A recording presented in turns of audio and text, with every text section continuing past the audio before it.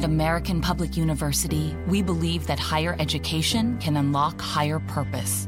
So we offer 200 modern programs for those who want to make a difference. And we believe education must adapt to students' needs. That's why we've made it accessible through online classes and flexible with monthly program starts. American Public University, within reach, without limits. Learn more at americanpublicu.com.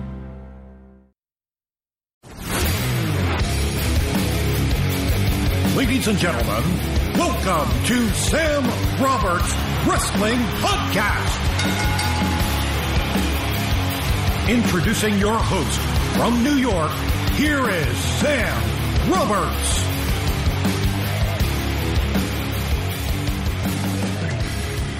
Well, welcome to Sam Roberts Wrestling Podcast. Big show today. Big podcast today. Thank you all for joining me again. Big thanks to Bailey for being a part of last week's podcast from the WWE Performance Center. This week, a big interview, a big state of wrestling. Oh, you're going to enjoy the show. Oh, I'm so glad you're here. Of course, a lot to go over this week in the state of wrestling. The big angle between Charlotte and Paige to close Raw.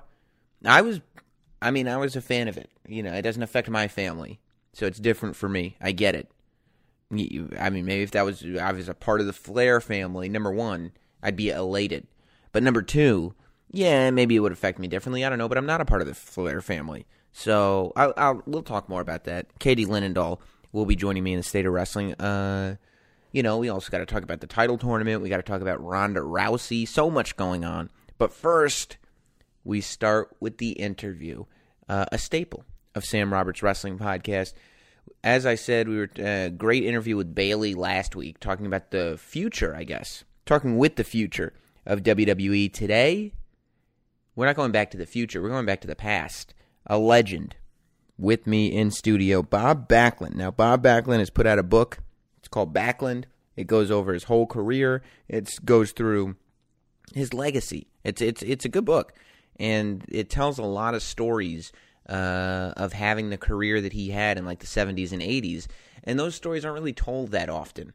You know, so much of what we know about wrestling and so many of the wrestling stories we hear kind of occur 97 on. Kind of as the internet started. You just don't hear the old school stories as much, and there aren't that many high-profile books coming out of that era, but Bob Backlund has done a great one.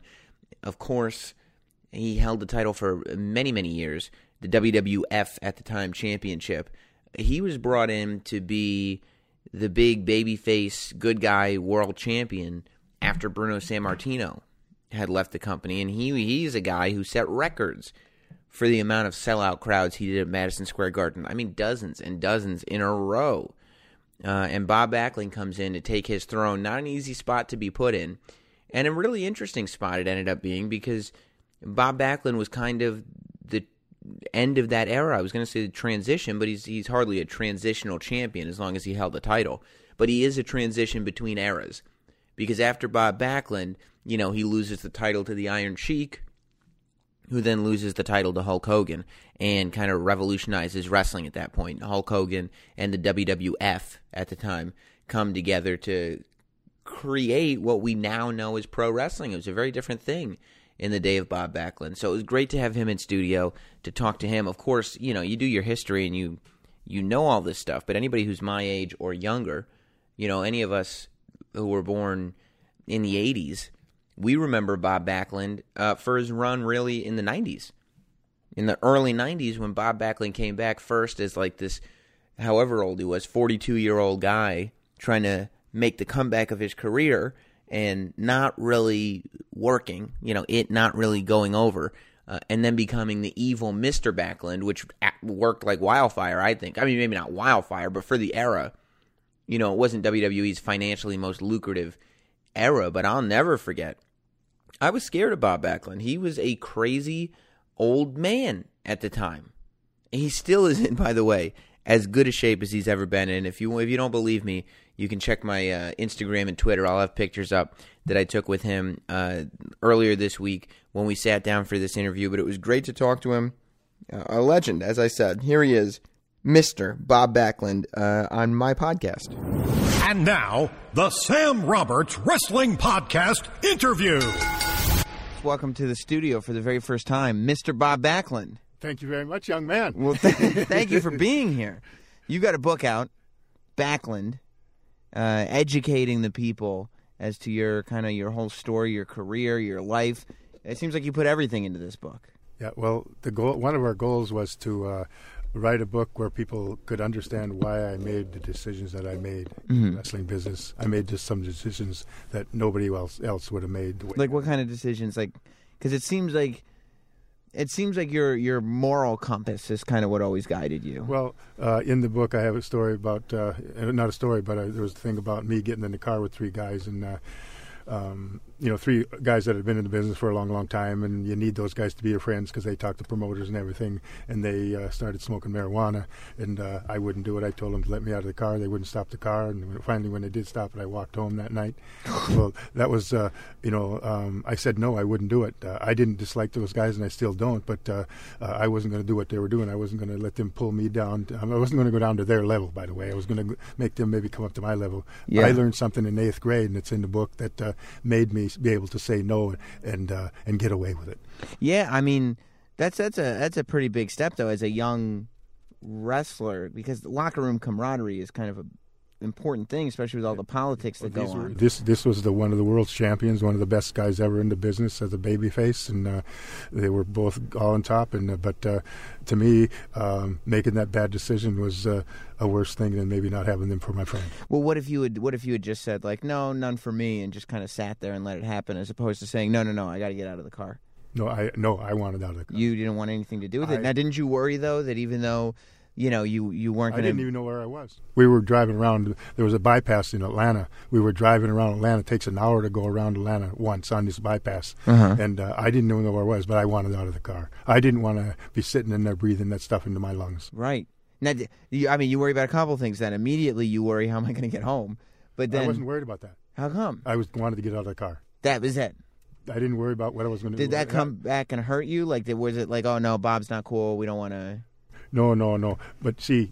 I wanted. They finally stopped, and they didn't let me. They didn't stop the car when I wanted to and just jump out. Mm-hmm. They stopped they went to a club, and they went in the club. I walked home. I didn't know where. It took me till 8:00 in the morning to get home. My wife was crying. Yeah, she was crying. And well, what time was happened. it? And so the match was over by 11:00. So you would walk. You had to walk 6 hours, 7 hours. We were wrestling in Atlanta that night, and we lived in Atlanta. So she's expecting you home within a couple hours. When I told her what happened, and she, but she was, crying when I come home. She didn't, she thought something happened or whatever. Yeah. At that, because I'm usually pretty punctual, but I usually don't tell her what time I'm coming home. But she knew. I should within a certain range, 12:00 or 1:00. Yeah. So she felt pretty bad. But and there's no cell phones. There's none of this. She was happy. She said, "Happy, you did the right thing." Yeah. So, but it took me forever to get. But and we never discussed that again. And, you and the other wrestlers. Never. I didn't hate them. I just didn't want to be in the car. Right. So you didn't then turn around and take that out on them later. No. Like it was just like, this is your choice, not for me. No, I don't. Yeah. And I'm sure that I don't know. I didn't get into the politics in the business, and I didn't schmooze with each guy, so I don't know. I imagine that got around the business pretty fast. Yeah. That you got to be. But so how do you end up kind of getting to the place where you are going to be the world champion without? Because that's the excuse everybody says. Everybody says, the business is done in the bar. And so people say that that's why they ended up, doing drugs or alcohol. Like, I've heard that from so many different wrestlers, that they said, well, I didn't do any of that stuff, but it's what you had to do to survive. It's what you had to do politically. When you hear somebody say that, do you say that's just not true? That's not true. Vince McMahon Sr. was looking for an All-American boy in 1977 to replace Bruno Sammartino. Mm-hmm. And I started the business it was real late in 73. Basically 80. It was about Christmas time, so it was 84 that was my first complete year. And when I left home, everybody said, "You're never going to make it. You're just a kid." And but Vince McMahon Senior was looking for an All-American boy with some standards.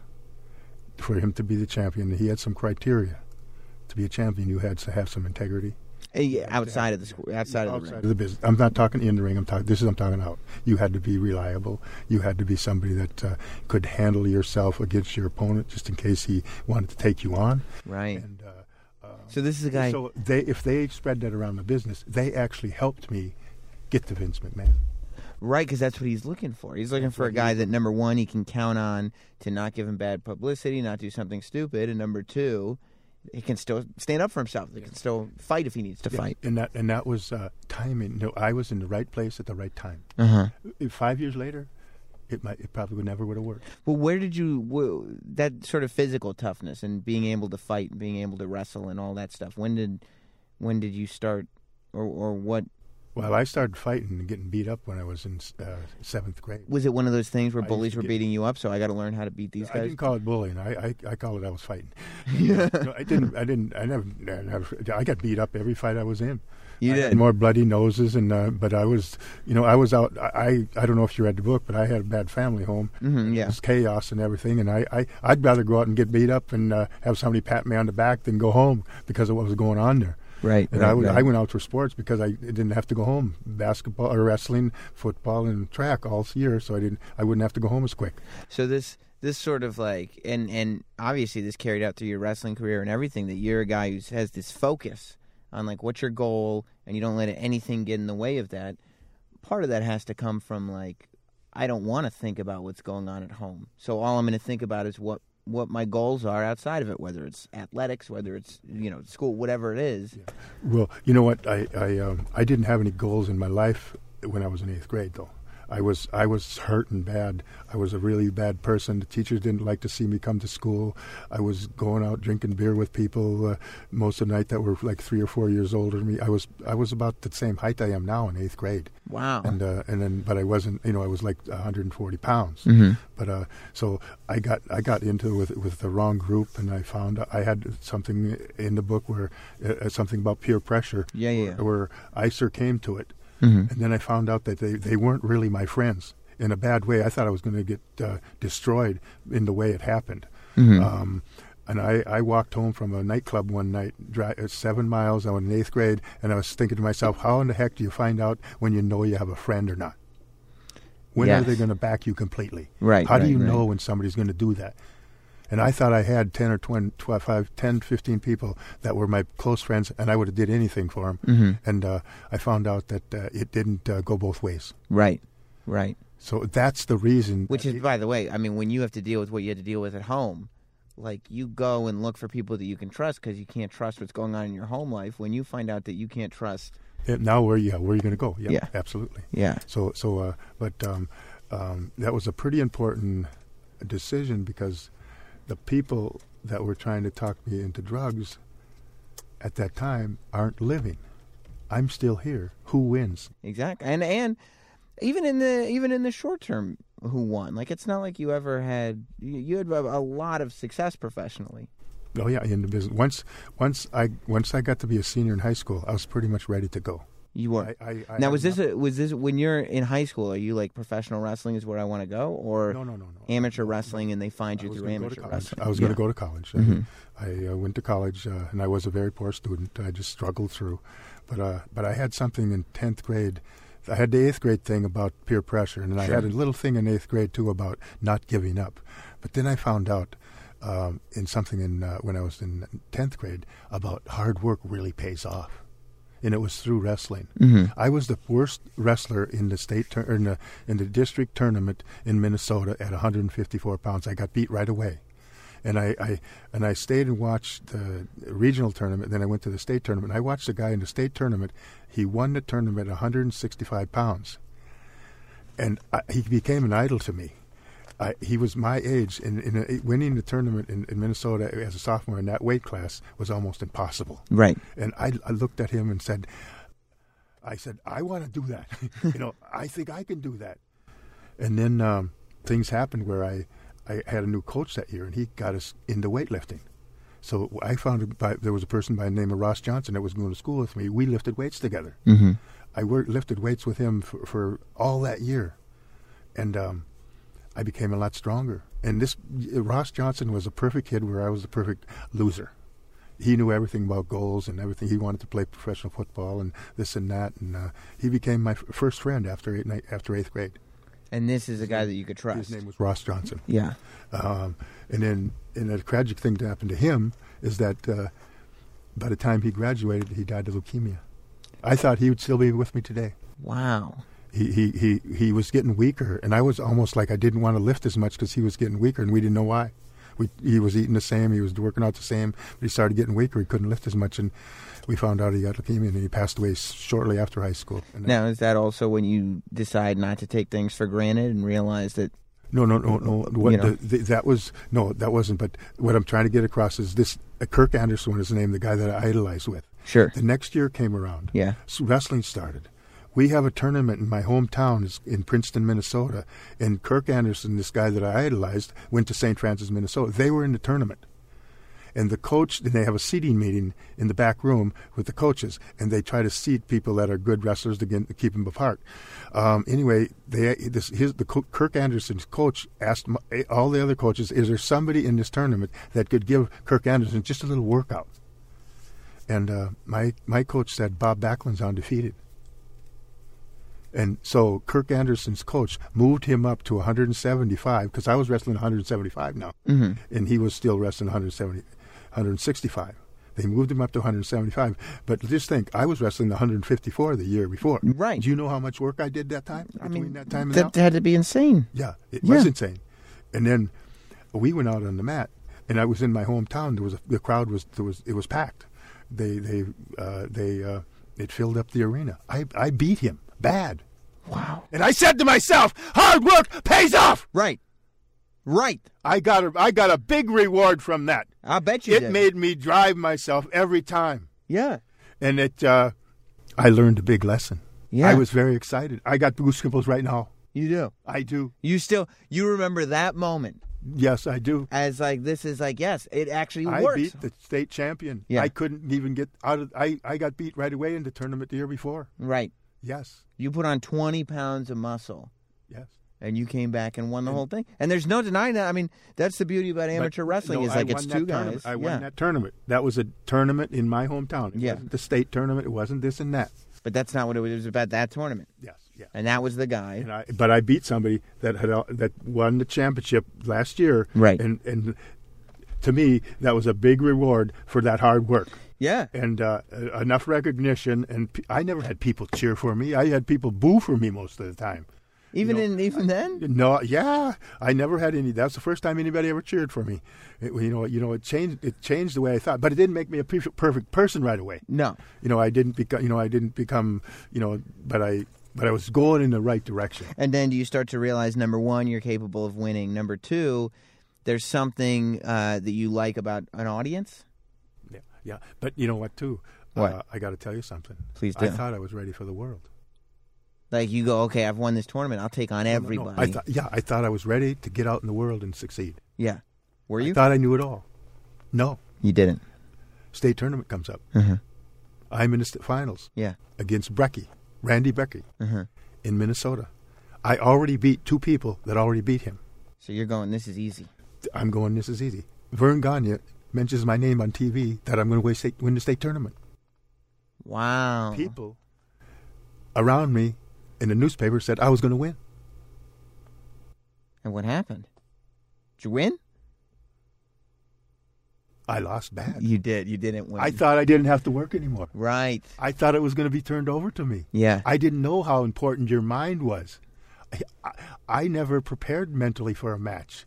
I found out that if you aren't mentally ready and have your mind set in the right way, you're not going to get any place in whatever you do.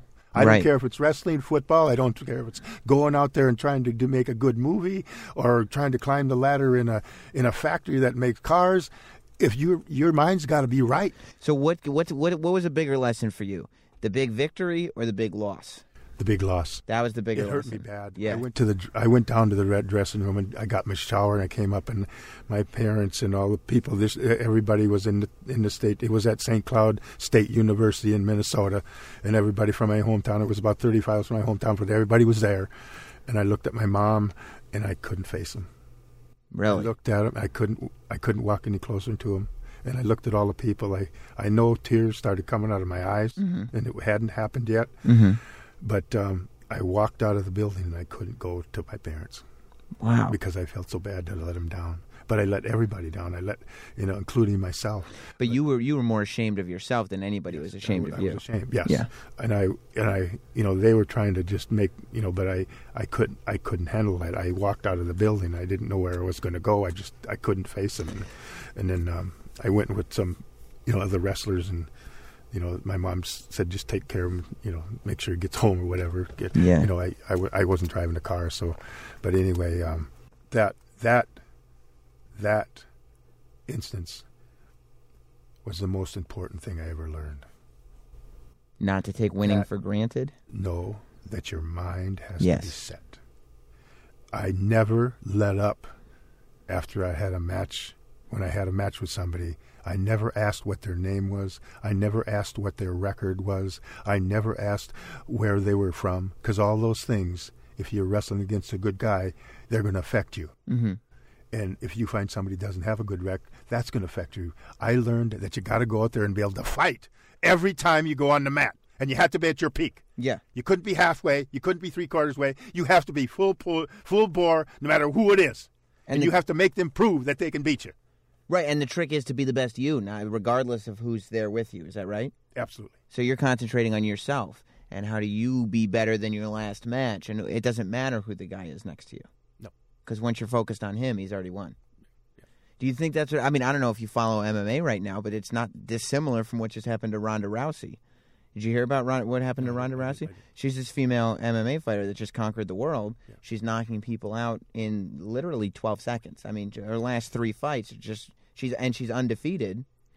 Everybody on the news said she's going to win her next fight. She says she's going to win her next fight. She just went out over the weekend. She got kicked in the head and got knocked out. And I mean, and you could tell in the what she's said since then that she did not see it coming. It hurt me bad, and it hurt me for a long time. I couldn't remember my combination to my locker the next day in school. The next Monday, that was on Saturday. Just because you were psychologically so far off your game? Yeah. Wow. I couldn't remember a combination number, and it took me a long time. But it's the best thing that ever happened to me. Did you want to quit wrestling? No, it was the best thing that ever happened to me. But I mean, in that first moment, like when you're all messed up, and you at no point did you want to quit wrestling. I was down. Yeah, but I never out. thought about it. That was athletics and training is my lifeblood. Yeah. I'm here because of training and athletics. So let's go forward, and like you get into pro wrestling, and obviously you have the athletics down. But like the guy that you're in the ring with somebody like Superstar Billy Graham, and you see this guy, and he's this this giant of a man, and he's cutting promos, and he's wearing tie dye, and this whole theatrical element that you come from this world of athletics, all American, good old boy. Did you ever feel like, oh, maybe I'm not cut out for this because I don't have that sort of theatrical feather boa thing about me? Well, I wasn't very, I wasn't as flamboyant as a lot of the other guys. Right. But I think there was something that is separate from that, and it's called hope. Mm-hmm. And people could hope that they were going to win. Right. People could hope that I was going to win. Because no matter who I wrestled, they'd always say, I hope he can win. Because you're the guy that they relate to. You're the underdog. And there was always a chance mm-hmm. that I could win. And even as it's tough to pull that off when you're the champion. For it to work, like you are already the champion, and people still have to be like, oh, I hope he can do it. And I guess that's what the appeal of Bob Backlund was. Yeah, and the Funks and the Funks, mm-hmm. and Terry Funk, yeah. Harley Race, trained me completely. And they trained me to be able to make your opponent better than he was. Well, what's that like for you to make that transition? Because obviously, like you say, you come from amateur wrestling where, like you just said, you're focusing on yourself. You want to be the best you. All that's important is you perform at your highest level. Now you enter into this thing where you can use your amateur background, but you're supposed to be making your opponent look just as good as you're making yourself look. Well, see, in professional wrestling, my goal wasn't to win. Mm-hmm. It was to entertain people at the top level, if I could. Right. So now I'm not thinking beat this guy. I'm thinking, let's do what we got to do to get this crowd going. Did it take you a while to figure out that that's where it was, or did that click in pretty quick? No, you don't have that when you start in the wrestling business. Mhm. Nobody can teach you how to tell a story in a match, and build it and have a peak and go home. Right. Nobody. That has to be.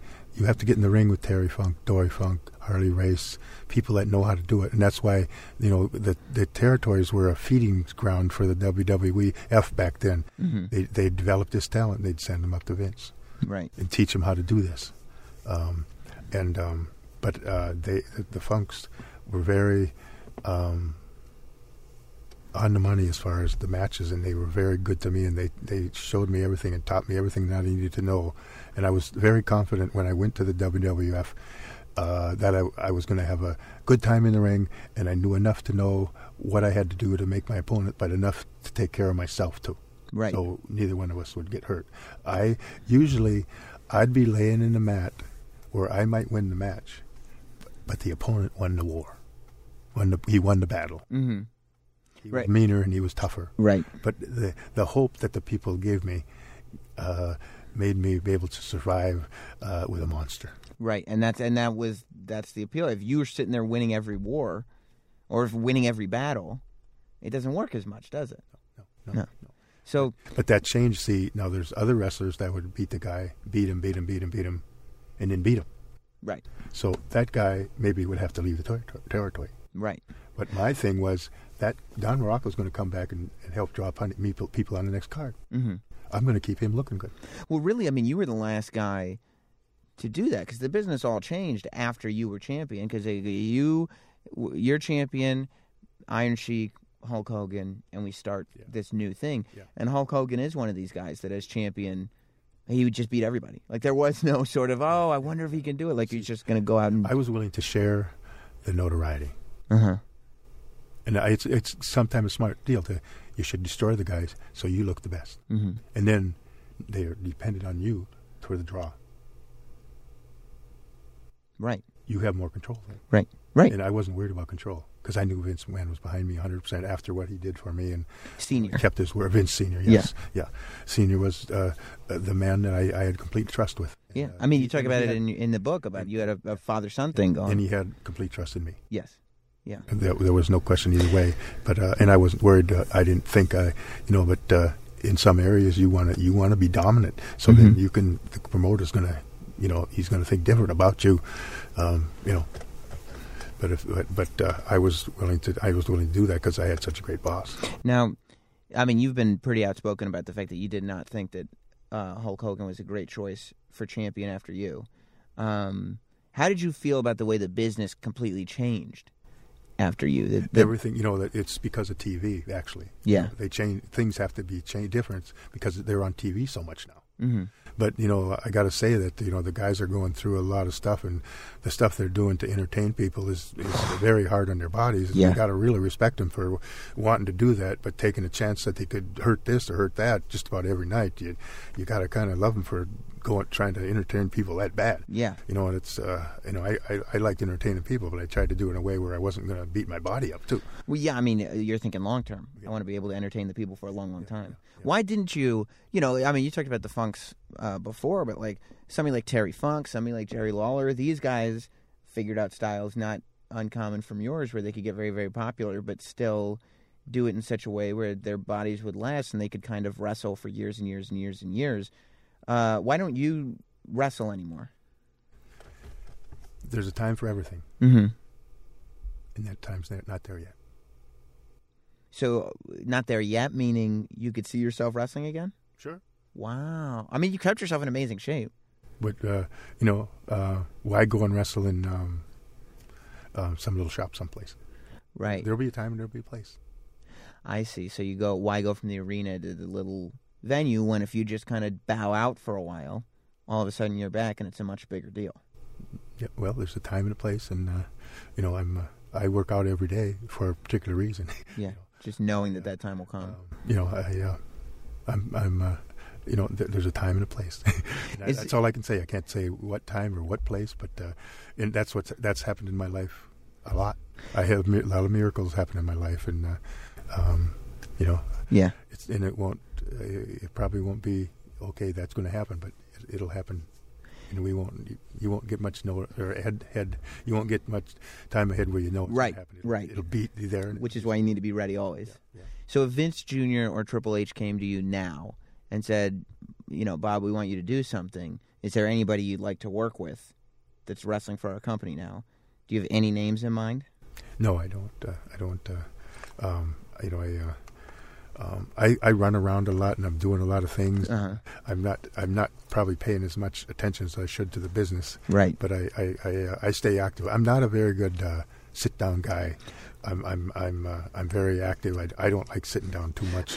Well, I mean, I saw that you you sit down so much now. I almost have to get out and go run a little bit. You don't even like to stand. I went to when you got inducted in the Hall of Fame in Madison Square Garden. Yes. I was there, and it blew my mind to watch you. You did your speech of the night, then you did laps around the entire building. You started to, like, what inspires you to be like, is it just nobody's done this? Is it just I got all this energy built up inside of me because all these people are cheering? I got to go into the crowd and just start running around the building? Well, I do that because I just love what the fans have done me and or how they've treated me and how they respected me over the years. Mm-hmm. You know, the kind of support they gave. I just want to show as much appreciation as I can to the fans, and I'd like to touch each one of them if I could. Mm-hmm. But they're very important to me, and they were so good to me over all the years. And it's great to come back and have a book and have people, you know, support it and you know, this and that. It's unexplainable. Well, the book's great because there's as many wrestling books as there are, as many internet reports as there are. There's not much that goes into detail about that era of wrestling, the 70s, the 80s. Like, that's still sort of, a lot of it was done in secret at the time and remained in secret because not that many people have come forward and told these stories. But I'm 32, and so what I remember most growing up was watching your second run in WWE in like 93, 94, 95. And I thought one of the really interesting parts of the book was that you came up with Bob Backlund becoming the evil Mr. Backlund after listening to Rush Limbaugh. Yes. So you hear Rush Limbaugh on the radio reprimanding somebody about their morals, and you realize, wait, this is what the good guy should be doing. This is what the good guy of yesterday should be doing now to maintain the integrity of the character, which is, it was impressive. You know, to adapt that character into something that makes sense to now. Yeah. Were you at all scared of that? Like, did you? Because, like you say in the book as well, you know, it had been 9 years earlier when Vince McMahon wanted you to be a bad guy then to compete with Hogan, and you said absolutely not, and ended up not doing business with them anymore. But do you know why? Why you said no? No. I had his daughter that was 6 years old. Right, so you I didn't want want to be go to school and have her dad be hated because we lived in Glastonbury, you know, for 6 years while I had a championship, and everybody, you know, was patting her on the, you know, talking, you know, not a lot because she was like in nursery school and stuff, but she was going to start first grade, and I just wouldn't do it. And then I was having Bob Backlund kids tournaments, and I was making all the statements about you shouldn't do this, you shouldn't get involved with that, and I didn't want to ever, you know, go do something that would be against the things that I'm trying to tell other people not to do. Which is, by the way, rare for the wrestling business to look at what would be a great financial opportunity and say no thank you for integrity. But, I mean, it's the same scenario that you were talking about at the beginning of our conversation about having the guys in the car with weed and saying, no, I'm going to walk home instead. Like, yeah, you know, maybe this will cost me, maybe it won't, but this is not what I do. So that's what you did because your daughter was 6 and you wanted your... You talked about money, but...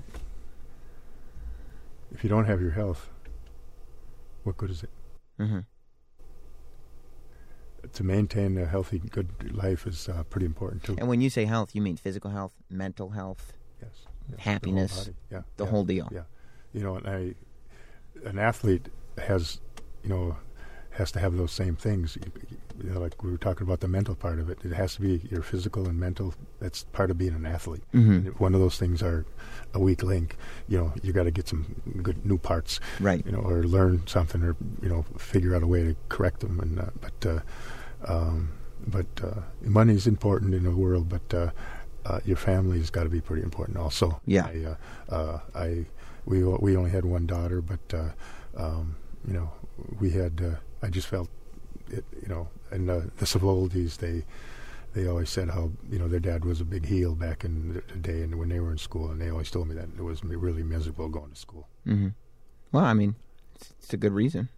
Yeah. It's a tough call, but my question is, when you did turn heel, and Mr. Backlund comes out, and all of a sudden, you've got all this charisma that we talked about you being a little more mellow when you were the champion. All of a sudden, you're screaming at the top of your lungs. You're grabbing people like you are commanding attention, probably like never before. Are there people around you going like, "Where'd all this come from? Like, where was this guy? Like, did you know you had that in you? Did they know that you had that in you?" The thing was, they always said Bob Backlund could never do a promo. Yeah. You know, but you know, Vince McMahon wanted me to do an All-American Boy promo. Uh-huh. Was I doing a good All-American Boy promo? You know, some people say yeah. But Yeah. To the guys in the dressing room, that wasn't entertaining for them.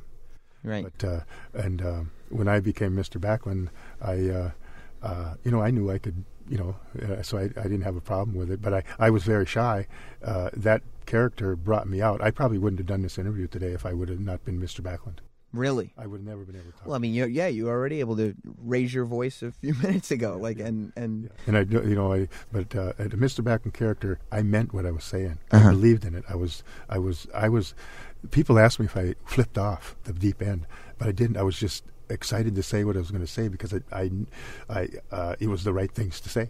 Yeah. If you listen to my discourse, you'd say, "Yeah, that's right." But it was to dress it in the bad way, maybe. Right. With some, like I went to Vince and said, I want to agitate the plebeians because I built up a voluminous vocabulary. You know? So, but actually, I'm just me. I don't not, you know. But I was very intense with that character because I believed what I was saying. And the vocabulary thing we knew was going to work because Nick Bockwinkel before you had been booed out of buildings because he knew how to use great really big pushed words. The chicken wing, and when I got the chicken wing, I went to act like I was crazier than heck. Uh-huh. But between the two of them, but most people have a hard time coming back and try to get successful on another character. That's right. And like especially you, who's like Maria Menounos says that when she inducts me into the Hall of Fame, Uh-huh. and and that was great having her do that. I've known her for a long time, and matter of fact, I went to a beauty pageant. I think when she was in 11th grade. Uh-huh. yeah. So she's, Well, and it's great, and you know, her and Kevin are huge fans of yours. But I mean, going back to that Mr. Backlund character and meaning what you say, as much as you love the fans, when you're at Madison Square Garden, Maria's introducing you. All the non-WWE personalities were getting booed. So Maria ended up getting booed introducing you, and before you even got into your speech, you reprimanded everybody in the audience. Well, when Maria got done, you know, introducing me, and we had talked to her a little bit before I went out there, and she was kind of had tears in her eyes a little bit. Sure. And I said, Maria, Mr. Backlund will take care of that. And he did. And it didn't make any difference to me whether it was going to be heel or babyface. I was ready to go. Right. If the people would have booed, I don't know how it would have went, but it would have went. It would have gone. Either way, it would have been perfect. Right. It absolutely would Because have I didn't know what I was going to say. I didn't know if I would have had a planned script, what am I going to do if they start booing? Right. Yeah. I'm going to have to go with it. And that's why I walked around a lot before I started speaking. Uh-huh. Just trying to figure out where am I going. What are we going to do when we do this speech? Where are we going to go with it? I wanted to hear what they, I was listening to the crowd. Yeah. And that's what the beauty of doing Mr. Backlund was. Now, okay, I've got all this experience with people booing me as well as people cheering me, so I kind of know how to adapt to different styles of audiences. Do you know Vince Russo?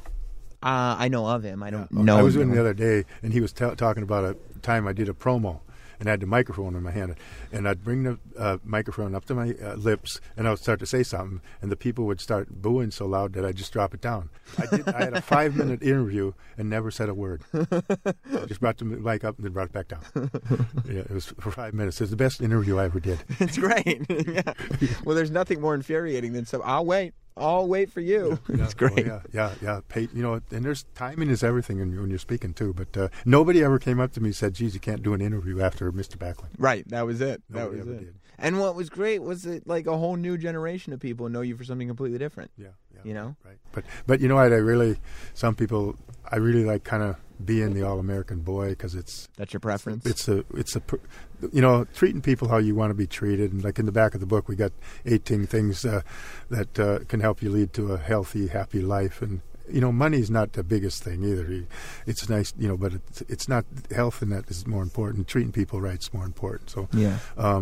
And then I don't know if the people out there know, but I have a website. It's called backlandenergy.com. And if anybody's interested in purchasing the book, I do all the emailing myself. I put them in a package and I sign it for them and I mail it to them. That's great. Backlandenergy.com. Well, go to backlandenergy.com. Get the book. Like I said, it's great. It's got all the stories of, and you tell the story about losing the title to Diesel and winning the title from Brett when you came back. But I mean, it's the big chunk of the book is that title run, which is still, legendary. Nobody really comes close. There's a few of you that have title runs like that, and because of the way the times have changed, you have to know. Nobody's ever going to come close to having the run that you had. The business would have to change completely and roll over to the way it was. With the TV, there's too much TV to be able to have somebody have the championship for that long. Yeah, yeah. They're exposed too much. Once Bruno and I, like when we got established, we didn't wrestle on TV. We talked, and then people came to the arenas. Right, to watch us perform. And they did that, up and through the '90s, really, up until they started doing the live show on Monday. Yeah. Even when I was a kid, it was like the syndicated show. Hogan would never wrestle on the syndicated show. He'd be at the live events and the pay-per-views. Yeah. And then, I believe that probably the income from the television events increased quite a bit. Yes. So they started putting more entertainment on them. Right. And then it starts to be about TV ratings, which it never was before. Like, say if you and I have a match in a house show where there's no TV, we can do certain things. Right. But if we're on TV, we can't do them because those people don't feel the emotion in the house. Right. They're sitting at home, and if I'm doing a high spot off some headlocks and we're on the ground and we're getting ready to do something else, those people feel that and they kind of get into it and they start cheering. Those people don't do that at home. Right. They need to see flips and this and jumping off the top rope, and it's almost to get to entertain them 24/7 and no downtime. How old were you when you started doing the knee walk? That was when I did that when I was in 8th grade. You did? In amateur wrestling. Wow. That was one of the. It's like you're. It's like I'm shooting in on a guy to get a takedown. Right. That's the steps. I'm going through the steps that you have to go through to get into a guy. Right. And you do that on the mat. You do that across the mat when you're young, but that's shooting in. Yeah. And you want to have good posture. You never want to have your body parallel to the floor when you're shooting in for a takedown. It has to be straight up and down, or otherwise you lose your strength and the other guy gets you. Yeah. But that, I've done that all my since I was in 8th grade. But I was a very poor wrestler for a long time. Yeah. But losing, you get mad at yourself. But for young wrestlers out there, you learn something every time you lose, and make sure you do that, because I didn't do it for a long time in my wrestling career, and but I would have been a lot better if I would have started learning something, ask the coach why you lost or what you did wrong, and you fix something. That's how you get better, and that's how you climb the ladder of success in life, is to improve on a day-to-day basis. Yeah. Well, listen, everybody, get the book. Interesting stories, everything you ever want to know about Bob Backlund, and a lot of inspiration. A lot of, it helps people. You can get it at backlandenergy.com. You can get it where books are sold. Bob will send it to you himself. So, Bob Backlund, it's been a pleasure talking to you. It's my pleasure, and it's an honor to be here, and I love every minute of what I'm doing, and I'm very excited to have the book out there, and people, if you purchase a book, I have a website. You can email me, and I'll email you back and say thank you for the opinion or whatever. But and I do respect your opinion, and thank you very much for all the years of support. Here is Sam Roberts. And you got Bob Backlund there, who's one of the guys that Howard Finkel would have introduced in the ring, I think, right? Well, it was great having Bob Backlund on the show. Again, you want to get that book, go to his website, backlandenergy.com. It's a great read. Any wrestling fan should be reading it. Speaking of things any wrestling fan should have, get yourself a Sam Roberts t-shirt. Go to prowrestlingtees.com/Sam Roberts. That's prowrestlingtees.com/Sam Roberts. You can get yourself a Sam Roberts Wrestling Podcast shirt, a Not Sam shirt, a What's the Hap shirt, whatever you want. You get the Not Sam Mode t-shirt, all available at ProWrestlingTees.com/Sam Roberts. If you're looking at your clock and going, oh no, we're 45 minutes in, that means an abridged version of the State of Wrestling, right? Wrong. No. Full version of the State of Wrestling. Let's go long. Katie Linendoll is joining me. We got so much to talk about. There is no reason why we should cut this thing short. By the way, I'm recording this right before I publish the podcast. It's like 3 o'clock in the morning or whatever. But I just read that there was a report that Ric Flair did not get a phone call, did not know that his son's death was going to be used as part of the storyline between Paige and Charlotte. That's a little surprising. I got to be honest, I kind of put the onus on Charlotte to call Rick. I don't think that the WWE needs to call Ric Flair to get approval for storylines, even if they do involve his kid, his dead kid. But it's a bit of a surprise that Charlotte wouldn't have called her parents, but I don't know the relationship they have. So I don't know if that changes anything that we talked about today on the podcast, but it's at least worth noting that that's not going to come up because I just heard about it now, and I'm throwing to the State of Wrestling, which was recorded this afternoon. So, yeah, here it is. State of Wrestling time, baby. It's now time for this week's State of Wrestling. Here we are again. It's the State of Wrestling here on Sam Roberts Wrestling Podcast. She's back. Katie Linendoll is here. When life gives you booty, you make booty aid. Actually, I should do that in the voice of Biggie. When life gives you booty, you make booty aid. That's right. That's Biggie's the grandpappy. Great Blue Deanie. Instead of busting through a wall like the Kool-Aid Man, it's Biggie. Booty! Welcome to the State of Wrestling. It is the 1-year anniversary of New Day, so it's only appropriate, Katie. Oh, I see. I knew my choice in going out the gate with a Big E reference was there's a reason for it, Sam Roberts. I thought you were making that choice because you always come out of the gate with a Big E reference. That's probably true. Maybe it is. Well, it's been a big week in wrestling. I want to talk about the Jersey All Pro show that I was at on Saturday night, and this will all lead. I can't believe I missed that. It was a great show. So. Jersey All Pro is it's an East Coast. Obviously, it stands for New Jersey. It's an East Coast independent promotion, but they've been around since 1997. And on Saturday, they put on their 19th anniversary show. So they do now probably 2-3 shows a year, maybe. Is like the 19th one where, you know, like the big numbers, you get like diamonds or gold or something. Is that like, do you get a... This was the Rey Mysterio anniversary. So you get a mask. That's right. That's a bobblehead. And a shirt that says Booyaka. 619. So, they do like 2, maybe 3 big shows a year out in Jersey. And they always pack out the cards now because they only do a couple of shows a year. But a few years back, they were monthly. They were running every single month, and it was a regular promotion. And it was the first promotion that I had ever done any work for. I used to do commentary for them. And it's really been amazing watching what's happened because so many people that came through Jersey All Pro are now part of WWE. Like referee Bennett, who we talk about here, I met him. He was a referee in Jersey All Pro, which I think is especially exciting that they actually hired an indie referee to be a referee. Usually they take wrestlers and turn them into referees, as was the case for a wrestler in Jersey All Pro named Bandito Jr., who is now a referee in NXT.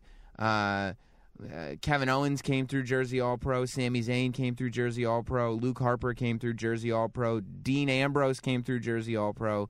Everybody, Cesaro came through. Finn Balor came through during a New Japan tour. So many people came through, and unfortunately, about a month and a half ago, the promoter, Fat Frank, who'd been promoting Jersey All Pro shows forever, passed away. So Saturday became... Oh, it's a special event. Well, yeah, it became the Fat Frank Memorial Show. And so once that happened, and I hadn't been around in a while, especially because I've been busy doing, my other stuff and doing stuff with Pro Wrestling Syndicate, who I also love. But I said, everybody's coming back. I got to go check out this show. You know, all the old Jersey All Pro guys are going to be there. So I head back and watch the show. And the show was incredible. They had Low-Key versus Rey Mysterio for the very first time that's ever happened. LAX was there. Everybody was there. They did a really good job of packing out the card. they found me. I just bought tickets and went to the show. But I went to say hello to people, and they found me and had me start doing promos with everybody backstage like I did 5 years ago, which was funny. But the reason that I bring it up is I've said this before.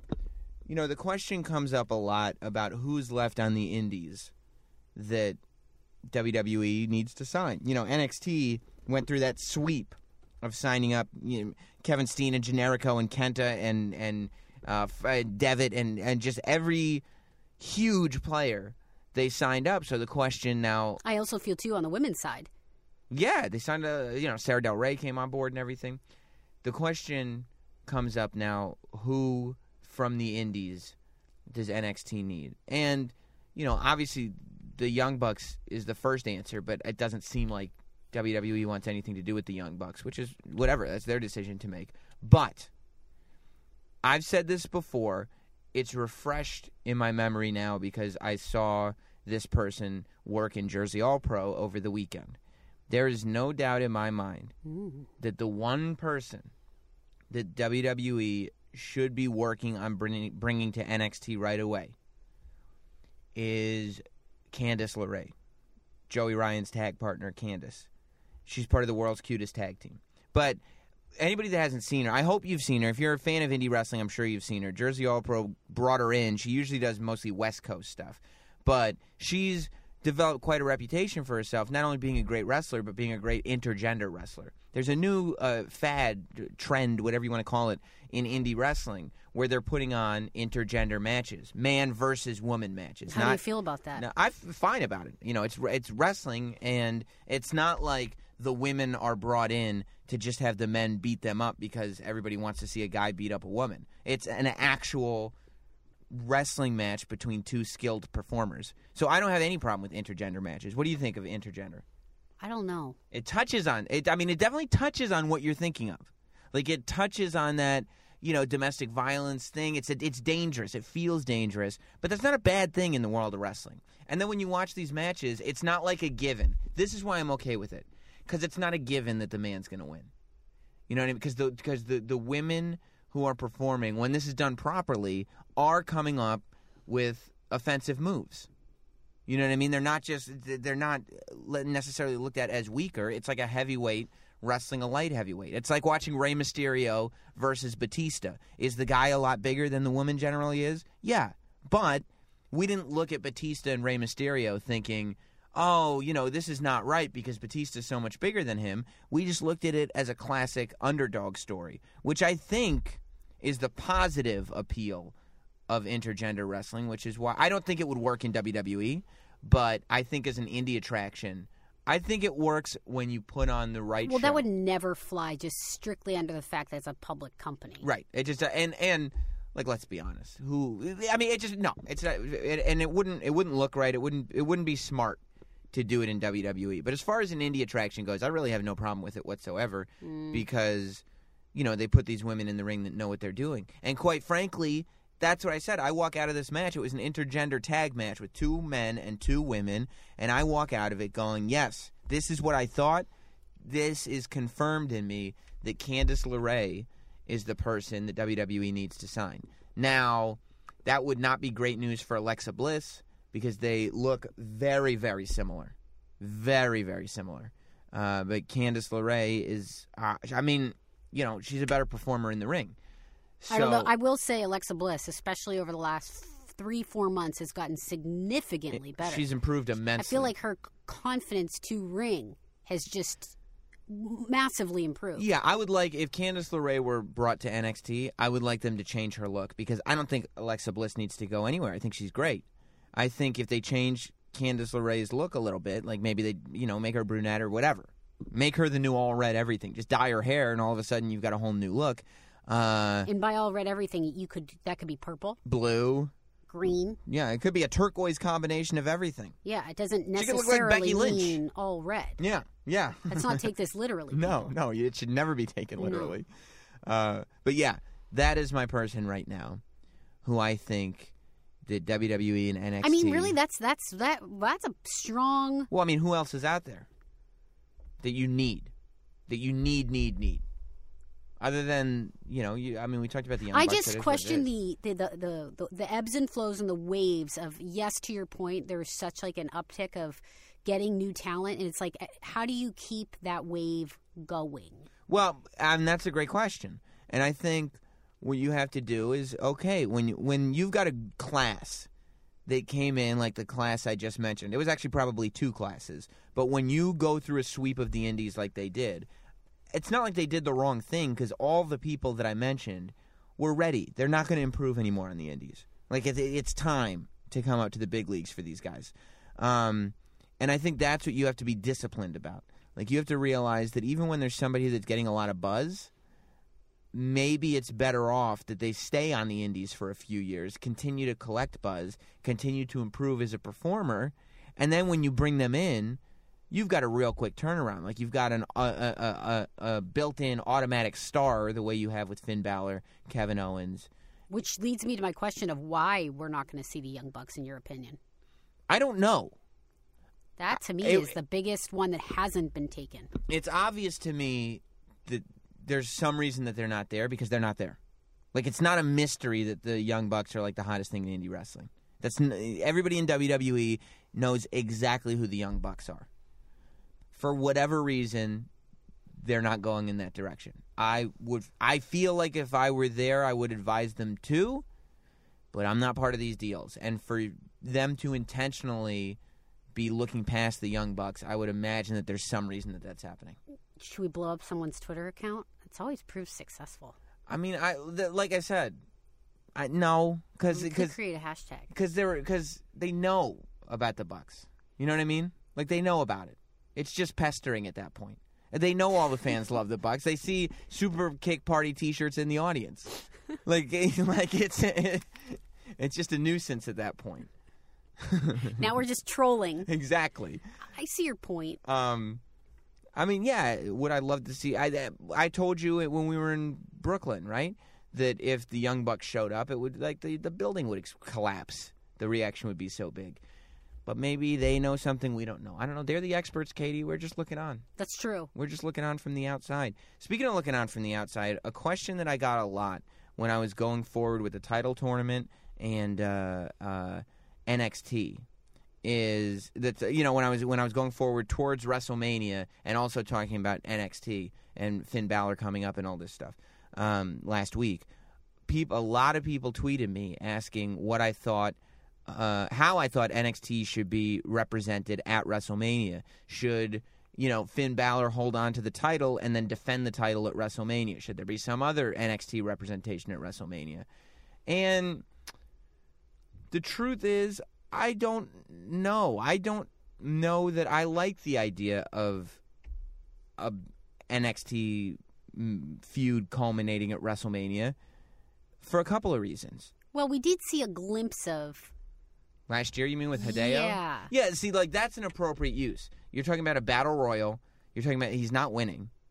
But it's just like a spot in a battle royal. I think that's under... I think it could be a little bigger. Maybe. Sorry, you were going to say, though. Keep going on that rant. Well, number one, a lot of these guys, I don't think that their moment of their first WrestleMania should be representing NXT.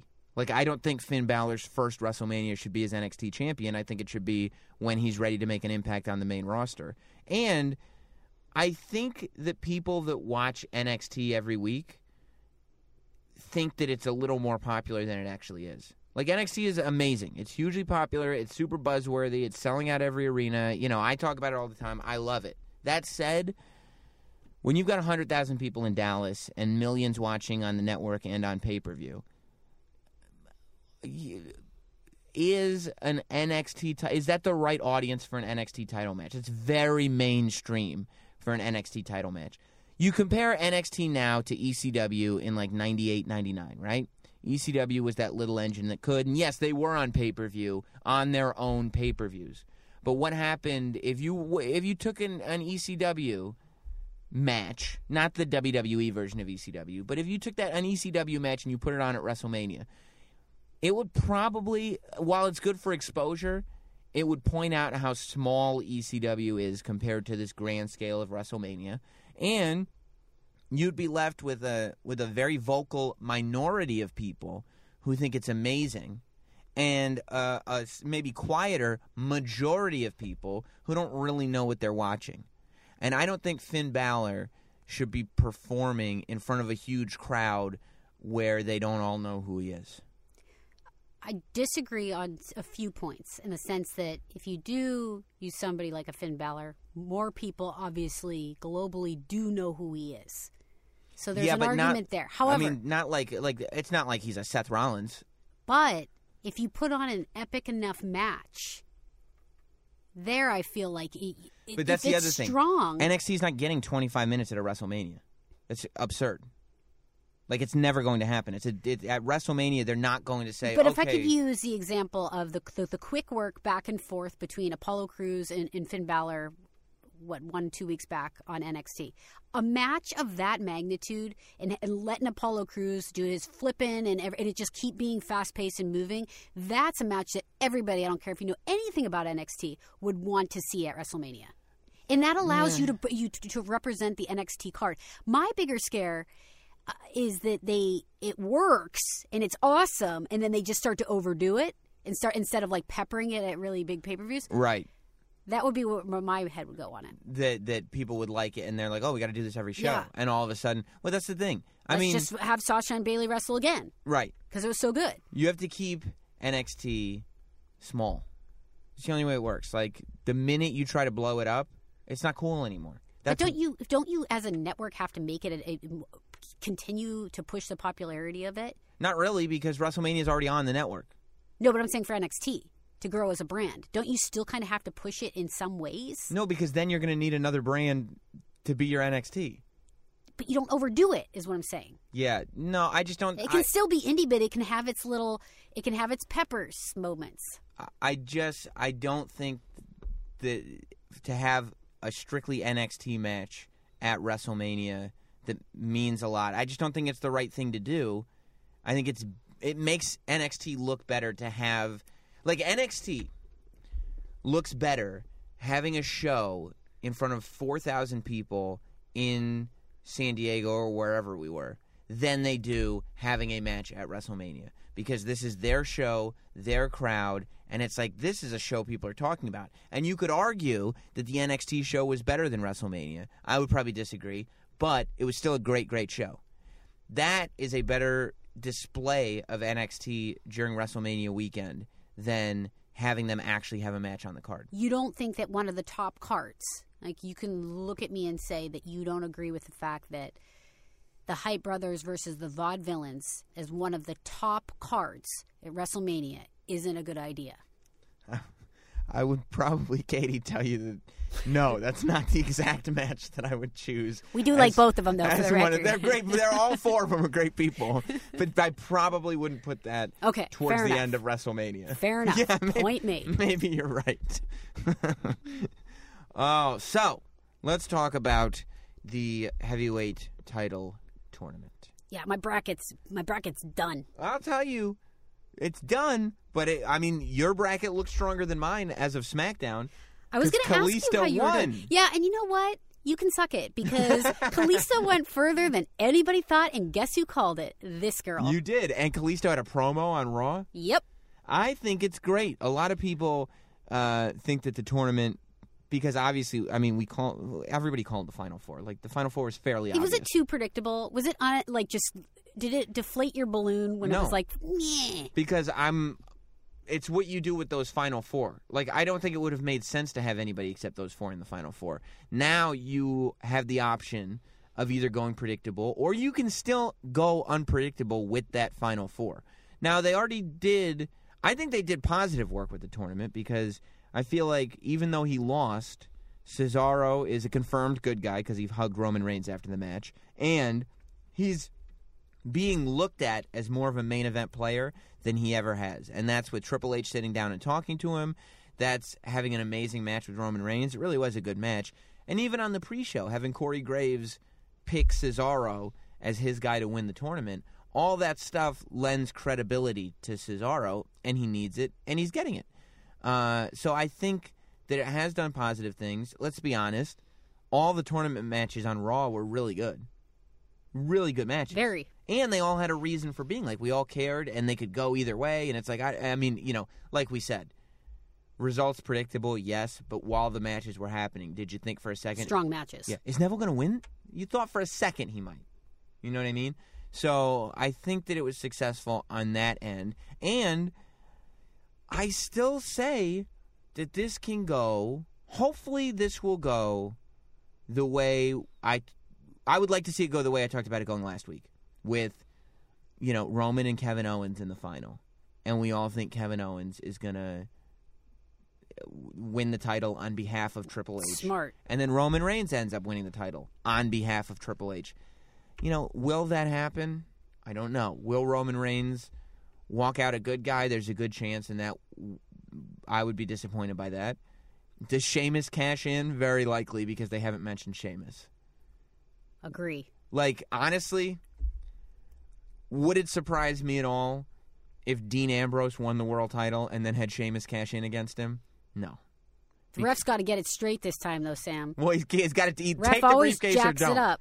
I mean, you want to cash it in now? Like, so you're handing it to me because you want to cash it in or no? Is this for next week or this week? Just want to make sure we're clear here. Yeah, because I don't want to have them ring the bell if you don't want me to have them ring the bell. Yeah, we could hold on the bell. Hold on the bell. Ring it! Because this is a verbal exchange, not a written exchange. I want to make sure. Okay, Sheamus, we're going to get nowhere if we're shouting. Yeah. So I need you to, I'm talking to you with respect. If you could talk to me with Pull respect. back the anger. Because I'm going to tell you something. I'm not going to have anyone ring the bell until you speak to me like a human being. Right. There is no reason for you to be condescending right now. Yeah. I'm doing my job like you're doing yours, okay? It's rude. Yeah, honestly, that would be disappointing to me, but I could see a scenario where, like, Dean Ambrose wins the title, everybody's psyched, then Sheamus comes in and cashes in because it wouldn't hurt their baby, which is Roman Reigns, and it would give Sheamus the world title, which for some reason it seems like they're hell-bent on. So, yeah, I mean, there's a few different ways it could go. It could go predictable. It could go disappointing. It could go very exciting. So I'm excited to see which way it goes at Survivor Series. I think they were due for a splash, and like a Phoenix splash. Not really, but I just felt like I felt like I could get in, a pun there. His leg is all messed up. How could he do? I feel like we're due for something pretty, like one of those turnarounds that I've been alluding to for weeks now that I feel is strongly overdue. Like something like what I'm talking about? No, we talked about this. We're due for something like the 21-1. We're one of those moments. It's just like the Seth Rollins cash in at WrestleMania. We're due for that. Yeah, I get, but what's how's that debatable? Well, I mean, what happens? How does? Well, I think your theory's good. Right. Oh, okay. So it is kind of I'm like with you. Like this idea of like Roman Reigns. You're like, what? Yeah. One of those. Yes, I think that's right. I think that's good. Those are good for business. Now, look, to me, we had a moment on Raw that is what I talk about being good for business, and it's become very controversial. I tweeted about it. I got a lot of people agreeing with me and a lot of people disagreeing with me. Did you do a poll? I didn't do a poll. I got to start polling. People love polls. Mm-hmm. You did a poll. It was, what takes longer, getting your baggage from American Airlines or The Undertaker walking to the ring? Yeah. And what was the results? It was an honest question to the peoples. We're at 50-50. Okay, yeah, that's about right. Mm-hmm. But and then somebody tweeted me and said, Mex America wouldn't lose your baggage. That was strong. I don't even want to get started on Mex America. It just doesn't make any sense. But I think that was our friends over at WWE Front Row Twitter handle. Is that right? I think so. Hope I don't give the wrong shout out. What did you think of the way Raw ended this week? I am, as we said on Sports Illustrated this week. Yes, and by the way, if you haven't seen it yet, the State of Wrestling is now a video series that you can watch every week at sportsillustrated.com. You go to the extra mustard section. They put it right on the front page when they push it out there. It's brief. It's like a snack. It's 5 minutes. You want more. We go over the heavy hits, and then we come on the podcast and we break them down. And I believe you called out Melissa Joan Hart, which we'll get to. Oh, we'll get to that. Okay. But the topic at hand, I 100% was sitting there. I have these moments when, like, as a wrestling fan my entire life, there's many years of... we don't have to name the years. But my point is, I have these moments where I'm like, a perfect example yesterday, I'm like sitting there eating, multitasking, and doing some work, and then all of a sudden I hear Paige bring up Charlotte's, brother, who legitimately passed away. The dead one. I'm sorry, wait, what? What? And I'm just like, I honestly felt emotional. And I knew in that moment too, I thought of how you would disagree with me on this. Mm-hmm. I don't think it's right. And I think it's hitting a gray area that I just don't think is cool. And I'll go as far as, this is how maybe I'm too good of a Catholic or whatever. When the Bellas were fighting and talking crap on each other, when they favorite thing ever. You don't need to have this.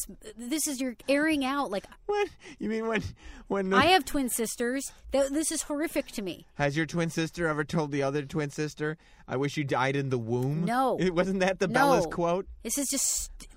I at love some that. point, it's dude, we don't need to go there, and that's my subjective opinion. Of course, you might be listening to this and saying, "I totally disagree." Fine. But some other people's brains work differently, so accept it. Some people are good people. Accept it. How dare you? Take it.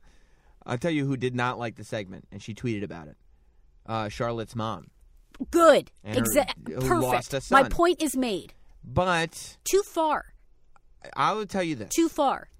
In my mind, there is no, and people know this by now, there is no too far in pro wrestling. And I also feel like Charlotte was having a really hard time legitimately getting through it. She was, but that's the point. No, it's not the point. Look, is Charlotte the greatest actress ever? No. And so it should be based on something real, because Charlotte... I'll make claims and say she's the greatest female wrestler right now. Boom.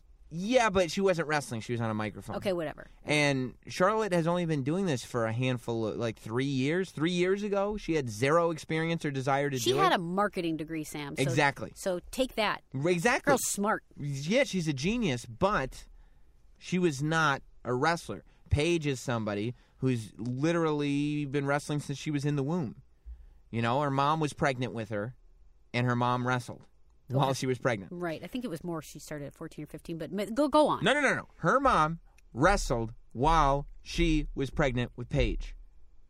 Did she conceive her while she was wrestling too? How far do we take this? Yeah, it was a Bronco Buster. Okay. No, see, I shouldn't even have.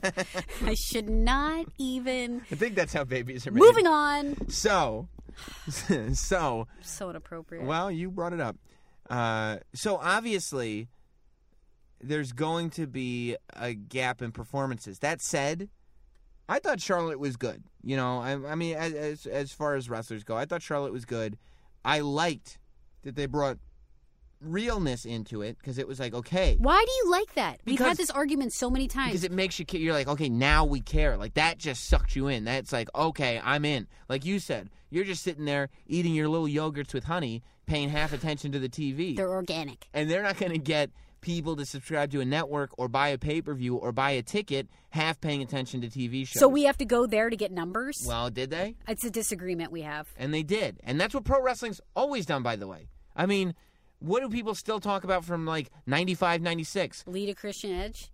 And they talk, well, that's a little later on. But when we first started getting places, it was Stone Cold Steve Austin just broke into Brian Pillman's house and he's got a gun. He's got a gun in his hand, and he wants to shoot Stone Cold. I'll give you another example, a more recent example, when you wanted Bray Wyatt to take it even further with Roman Reigns' kid. You wanted an Amber Alert. I did. At some point, a Wyatt family Amber Alert. I think we're seeing a complete divide now, as to where we think this is too far. Roman, when he was in here, said that he specifically drew the line. And that's fine, because Roman's the performer, and he can draw the line. For me, I feel like if I were, and I don't have kids, so it's a whole different scenario. Thank goodness. But you can't take care of yourself. Let me give somebody a Bronco Buster out there. Oh my it's gosh! Gonna happen. Oh my gosh! But I feel like, as a performer, if it's done where you do feel like you have control over what's happening and you know why you're doing it and you make the choice to do it, I think it's courageous and it should be applauded. When you bring in... And you should be hurting that person's family. Real End life. of story. That's what happened. What do you mean? She was disappointed. Their mom was upset. Well, that's Charlotte's problem. Well, it's a problem. Yeah, but I guess, it's Charlotte, it's up to Charlotte as the performer to figure out whether that's the call to make or not. You know what I mean? And I do not for a second think that would have been said on the air without Charlotte saying, yeah, I want to go there because I want to commit everything. Ric Flair put his life into it and lived that life, and it was everything. And he became one of the greatest of all time, arguably the greatest, because he put everything into it. And so, yeah, I mean, historically... And then I just let me cut one final argument in, because I know a lot of people are disagreeing with me right now, but I get to make one last point. But people are disagreeing with me too, by the way. These people aren't coming on with their real names. You're bringing in a serious life moment. Put yourself in that position. Put yourself. I have 3 sisters. Heaven forbid anything would happen to them. I'm going to bring that into a role it's just too much. I would probably bring it in. That's because you're an asshole. Maybe it is. But I'm also... We're fundamentally different people, and I think that's where this conversation is over. But here's what happened. Because to me, this is the Divas Revolution. We're finally at a place where it's not a bunch of group play. We are ending Raw with a female contract signing. Undeniably a That's positive a big deal. thing. That Yes. is a positive thing. We are now going into Survivor Series, where for the first time in Lord knows how long, you care about the women's title, the Divas Championship match. This is how, by the way, you go from being a Divas Championship to a Women's Championship, to something that's taken a little more seriously. You bring in stories like this, where honestly, the fact that a real-life component was brought in makes this story more compelling than almost anything that's going on with the men. I'm going to go there. I think it's not a matter of what was being brought in. Right. The real story here is what was being left out. What do you mean what was being left out? The real story is in how you get people interested in a women's match that is strong is what you're leaving out. So you mean the fact that they had to go to a place that you No. wouldn't go to with men because they're women? No Bellas were involved in That's- this storyline. You want a strong match? Yeah. You need 2 strong wrestlers. That's not true. You need a good story. Good wrestlers and a good story. Okay. Are you trying to say you don't miss the Bellas? You finally putting the formula together, Sam. I'm just, again, speaking for the people. I miss the Bellas. Of course you do. Why do you say of course I do? Come on, Nikki. Okay, that's not an answer. A lot of people missed the Bella. A lot of people missed Nikki Bella last week. If you were paying any attention, tell your little co-host who only has friendship with the internet that everyone misses the Bellas. And look, if you think that me, Bree, and Alish are going to stand for this, well, then you're wrong. I was the longest reigning bantam cruiserweight hardcore NJWP, however it goes, of all time. It was great. It was good stuff. Good stuff. Who's Alish? Alish is the new name for Foxy. I love that. Alish. Make sure we start calling her Alish. As a matter of fact, Nikki, here's what I want you to do. Wait till you hear this, Kevin. Go out there tonight and say, this is a leash. I've got her on a leash. Let's get a leash. Vince, you're so funny. I know. We are always trying to be creative, even when I'm not holding the Intercontinental Bantamweight Championship. Well, goddammit, you are creative, and I'm going to tell you this. You're a great champion. Do you think I could be champion again? Are you not champion now? I'm not. You should be. Hey. I think I'm not. Am I not, Alish? No. Nope, she said I'm not. Why don't we make Nikki champion? Is that right? I just heard you're injured. My leg does hurt. Why didn't you get that looked at? Yeah, Dr. Amen. So, real quick before we run out of time, I want to touch on a couple things. Of course, I was so happy to see Melissa Joan Hart's account get blocked by Kevin Owens. Yeah, let's go there. This is good. I've had a thing with the celebrities lately. They're letting celebrities smack the wrestlers way too often without any repercussions. Well, so much, in fact, that you actually wanted to go on a rant on this about 2 weeks ago, and we never got to it. Yeah, because these guys get smacked, and it's like they're pro wrestlers. They're supposed to be tougher than everybody. They shouldn't be getting smacked by celebrities. That said, finally, somebody is not intoxicated by the aroma of celebrity. Kevin Owens comes out, he does his thing, he comes to the back, and he gets a tweet from Melissa Joan Hart's account. Sabrina the Teenage Witch, one of my top 14 favorite shows of all time. That's right, and 15 is Clarissa. Mm-hmm. He gets a tweet from that account that says, Kevin Owens is a boring wrestler. Lazy wrestler. Lazy wrestler. And then Kevin Owens replies, oh, sorry, and he replies to Melissa Joan Hart's account, sorry, I watched one of your shows a few months back, and it's left me in quite a slumber, or something to that effect. Then, blocked. Block Island. Melissa Joan Hart's account has been apologizing ever since and justifying that, no, she was talking about the character, not the actual wrestler. The character. It's going to be a bad day on news when Sabrina the Teenage Witch gets pop-up powerbombed. I think it could happen. I mean, Melissa Joan Hart, I don't think is running that account. That's why I kept saying. Oh, so can we talk about this? Yeah. Because you actually, I love that you have like a foundation story for this, by the way, because you had her up to the studio to talk about wrestling. Yeah, it was disappointing. This was recently. Well, it wasn't. It was earlier. It was like in January of this year. Not Sorry, that's recently enough. It's within a year. Right. Not but 5. This was, by the way, I was already wondering what the deal was because she just started one day randomly live tweeting Raw and then following everybody that has anything to do with pro wrestling out of nowhere. So that's when she followed me. So I started to wonder, like, is she just now deciding to be public that she likes wrestling, or does she realize that this is an audience that she could tap into? So but she keeps tweeting Raw, and I'm getting excited by it. I'm like, this is great. Yeah. And I think I direct messaged her and said thanks for the follow, and she said something like thanks back or something. I don't know. It was a very casual whatever, but it was something. And I saw, and she was coming up to do interviews. She was doing press for something. So I booked her for an interview. I don't think I ended up airing the interview, which is why I don't have a copy of it right now. I would love to find the audio so I could find a copy. I want to. But you're sitting on a gold mine with that audio. I feel like now especially. I'm not here to make anybody look bad or anything, but I mean, that's go ahead, go on. So she comes in and she's talking about, and she had tweeted about Cesaro and Tyson Kidd, and this was before Cesaro was like a main event guy. This was like exciting. This is when they first started teaming up, I think.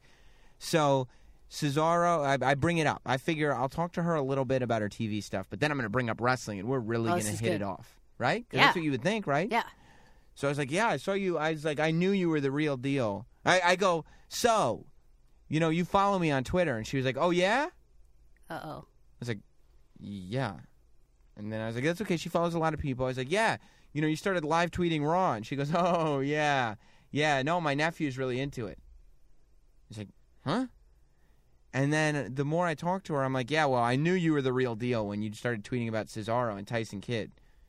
She goes, oh, yeah, Cesaro. I was like, oh, no. Oh, no, and her favorite wrestler is probably John Cena. Oh, no, it was. I believe it was. I think I asked her who her favorite was. I think she said something like John Cena. And then she said something like, oh, yeah, my nephew helps me out with those tweets. And that's when I realized that's your sister tweeting for you. The only issue I have with that is I want everybody in life to have, like, be true, to do you.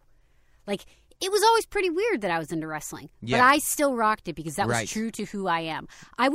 Nothing would give me sheer anxiety than having to talk or fake my way through something. Exactly. Like if I started asking you wrestling questions and you did not know the answers. I would never put myself in a position where I didn't know.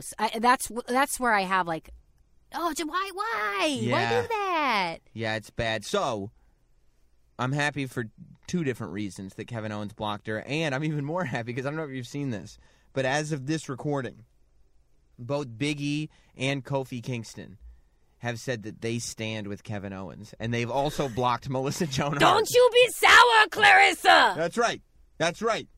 Where's that cat that does the spells? You can't reverse this one! Booty! I guess the only other thing is Ronda Rousey. Did you see the fight? That's a thing. I was actually off the grid. Right. No access to any devices, which was like a challenge in itself for me. So, in short, I was out of the country. Yeah, so you did not see it. But I came back to a flurry of it was pretty incredible. She to me very clearly lost the first round.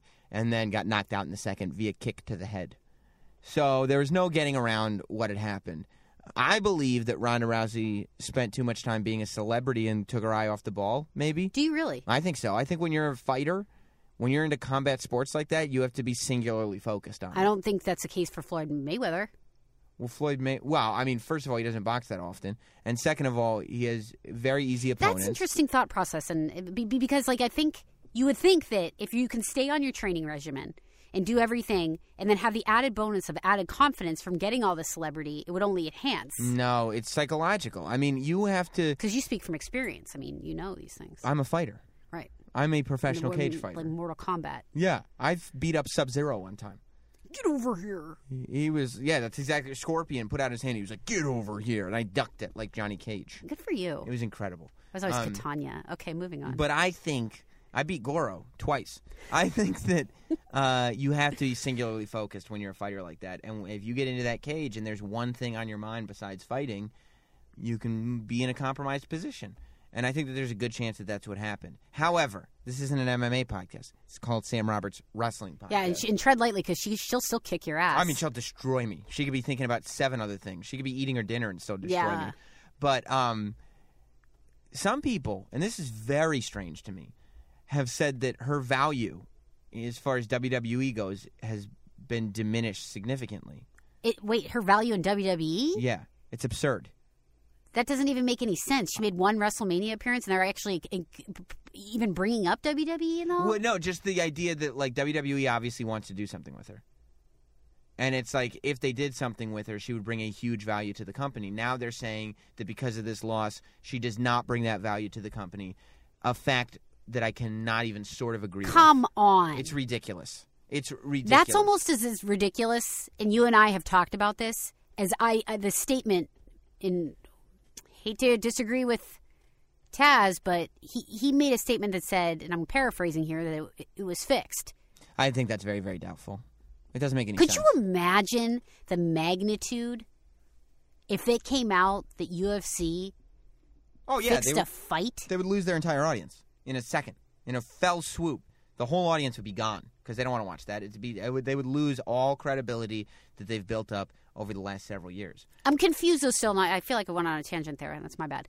How in the world did someone even parlay this to WWE? Well, because the reason she would come to WWE is because of the celebrity factor. The same reason she was at WrestleMania last year. Sure, it was great. So it was a one-off. But that's not what people have been saying. I mean, it was obviously hoping to set something else up. Like the idea of a Ronda Rousey and The Rock versus Triple H and Stephanie McMahon is something that's been floating in the air since WrestleMania. But that would be a celebrity main event WrestleMania thing that happens once annually. Or we see her appearance at one pay-per-view per year. But the value being that, the value before was she's this undefeated MMA fighter, and now that she's been beaten, she does not bring the credibility that she had with her. Said the guy that never ran more than a mile. Exactly. It's absurd. It's ridiculous. It's ridiculous. I mean, she brings just as much. Who's the biggest fighter to ever do something with WWE? It's Mike Tyson, I think. I don't think even the Floyd Mayweather. Yeah, there's a laundry list, and that. So I would say Mike Tyson is the most impactful. He wasn't undefeated when he came in. Mike Tyson wasn't undefeated when he did his WrestleMania 14 appearance, and he still had just as much value. If anything, Ronda Rousey is more likely to make a WWE appearance now because maybe she'll take some time off of MMA. In a way, this could be argued. It feels like having this loss and the fact that, per TMZ, she comes into LAX completely covering her face with pillows and not wanting to show how badly she got taken down. Kicked in the face. But that's more press. That's only making her more popular. And guess what? This next fight is bigger than ever for her because it's coming off of a loss. Yeah, exactly. She's got all that work, blood, sweat, and tears she put into that has to be reproved. The biggest Ronda Rousey fight is the rematch. There you go. That's it. Well, Katie, we should say sayonara. Yeah. Say toodaloo. Chowski. Thanks to you. You can follow Katie Linendahl at Katie Linendahl on Twitter, Facebook, and Instagram. And download my new podcast. That's right. She's got a brand new podcast called Katie.show. I do it with her a bunch of the times. It's a funny, ridiculous tech podcast. Very interesting, very fun. It's good. You'll like it a lot. So check that out at katie.show. That's also the website address, believe it or not. Thanks to Bob Backlund, and we'll be back here next week with another Sam Roberts Wrestling Podcast. Chelsea. Bye. Thanks for listening. Follow at Not Sam on Twitter, Instagram, Facebook, and YouTube. And subscribe for free to listen every week to Sam Roberts Wrestling Podcast. At American Public University, we believe that higher education can unlock higher purpose. So we offer 200 modern programs for those who want to make a difference. And we believe education must adapt to students' needs. That's why we've made it accessible through online classes and flexible with monthly program starts. American Public University, within reach, without limits. Learn more at AmericanPublicU.com.